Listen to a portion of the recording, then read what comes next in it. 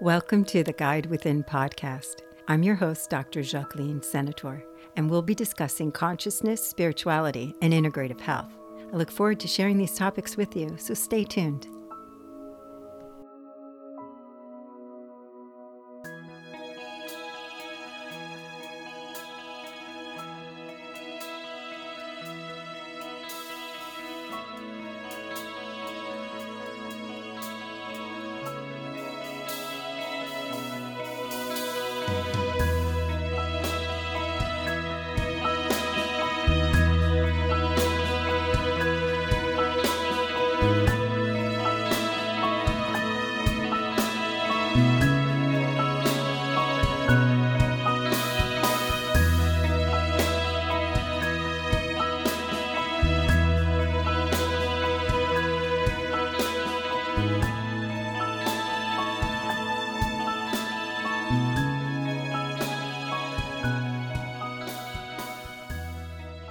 Welcome to the Guide Within podcast.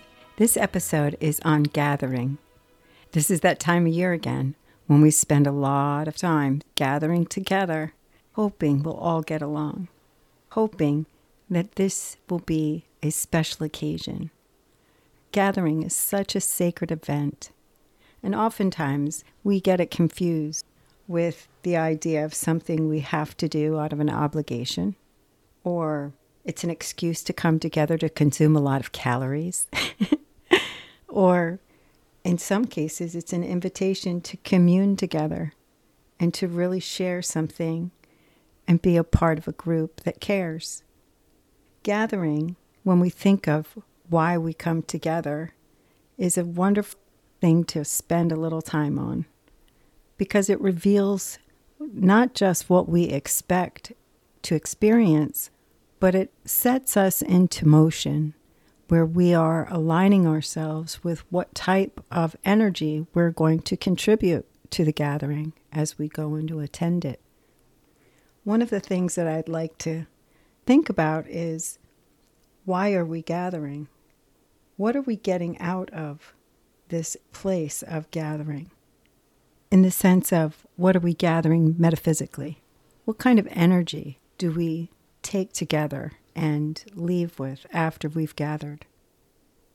This brings up the idea of how we gather and what we want to attain as we gather. Is it balance and wellness, harmony in our relationships, and not just with each other, but with ourselves? There's a higher vibration in the thoughts when we carry it into action. And gathering together is an opportunity to bring our vibration, our thoughts, into action where we can affect others, and we can also be affected. Sometimes it feels unsafe to come together with certain people. We may feel that we've had bad experiences in the past, but through a family obligation or through circumstances, we find ourselves having to gather once again with this individual. There's a useful technique that I'd like to share that can help navigate those situations when we are in the proximity of somebody who challenges us to be authentic, or who is, in some ways, just not nice to be around. This person is, in some ways, struggling with themselves, right? They're uncomfortable, they're in pain, there's something going around where they're not happy. People who aren't happy oftentimes share their unhappiness not so much because they want to change, as odd as that sounds, but because they want others to join them. They feel hopeless in that place they're at, and they're not searching for a way out all the time. Being with others who are in another place can be very conflicting for them. It can make them feel as uncomfortable being around somebody who's not in the same space they're in as it is to be around them not sharing that same space within ourselves. Understanding, first and foremost, that as we gather and we come together, we are each carrying our own experience. It informs how it is that we will participate in the gathering. In the metaphysical sense, what we're offering when we gather is a part of ourselves. And what we take when we leave is a little bit of what everybody offered and a great deal of what we consumed by being there, right? Because that generates its own experience. As we participate in gathering, there's a technique that's very helpful to enjoy participating. It involves a technique that I like to call loving detachment. Having loving detachment means meeting people where they are, compassionately allowing yourself to release attachment and making judgments, rather to witness what they're communicating. Why are they communicating this way? What are they getting from communicating and expressing this way of being, both to you and the group? This reveals a great deal about what this soul is bringing to the gathering. And by witnessing it with a loving detachment, with reserve from feeling as though it's reflective in response to you, but rather an expression of themselves, makes it easier to be present for them and to also stand in our own place of being empathically aware of what's going on and how it informs us by being there. What do we feel in this? And we can own that by keeping a distance. Keeping a distance so that we can be observant, witnessing, and not reacting.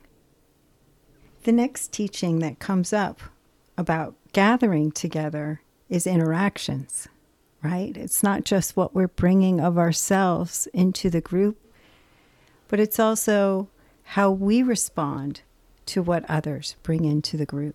That's the next level of what we offer of ourselves, is how we respond, right? So it's one part who you are in the sense of how you show up, and then secondly, how you are in how you respond to things once you've shown up.